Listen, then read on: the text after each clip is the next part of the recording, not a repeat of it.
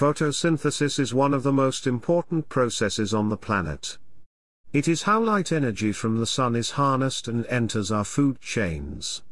Without it, there would not be life as we know it on Earth.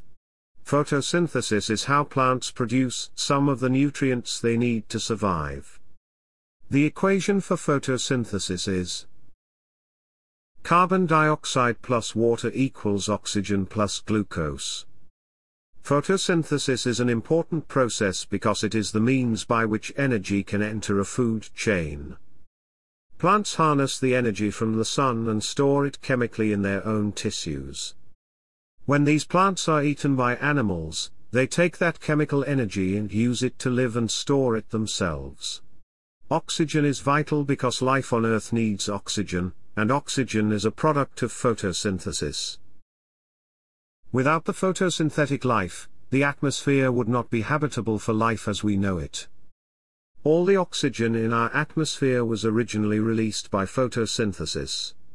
Photosynthesis converts carbon dioxide and water into oxygen and glucose.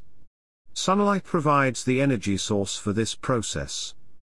Leaves have some key adaptations to make sure that they photosynthesize efficiently. The waxy cuticle is the waterproof top layer of the leaf. It prevents water from escaping from the uppermost surface. The stoma are open pores which allow gas exchange with the environment. They can close when water is low to make sure that little is lost, meaning photosynthesis can still happen.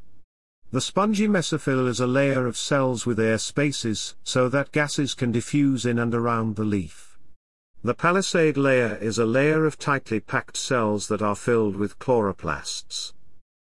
This makes sure that almost all light is absorbed and little light can pass through.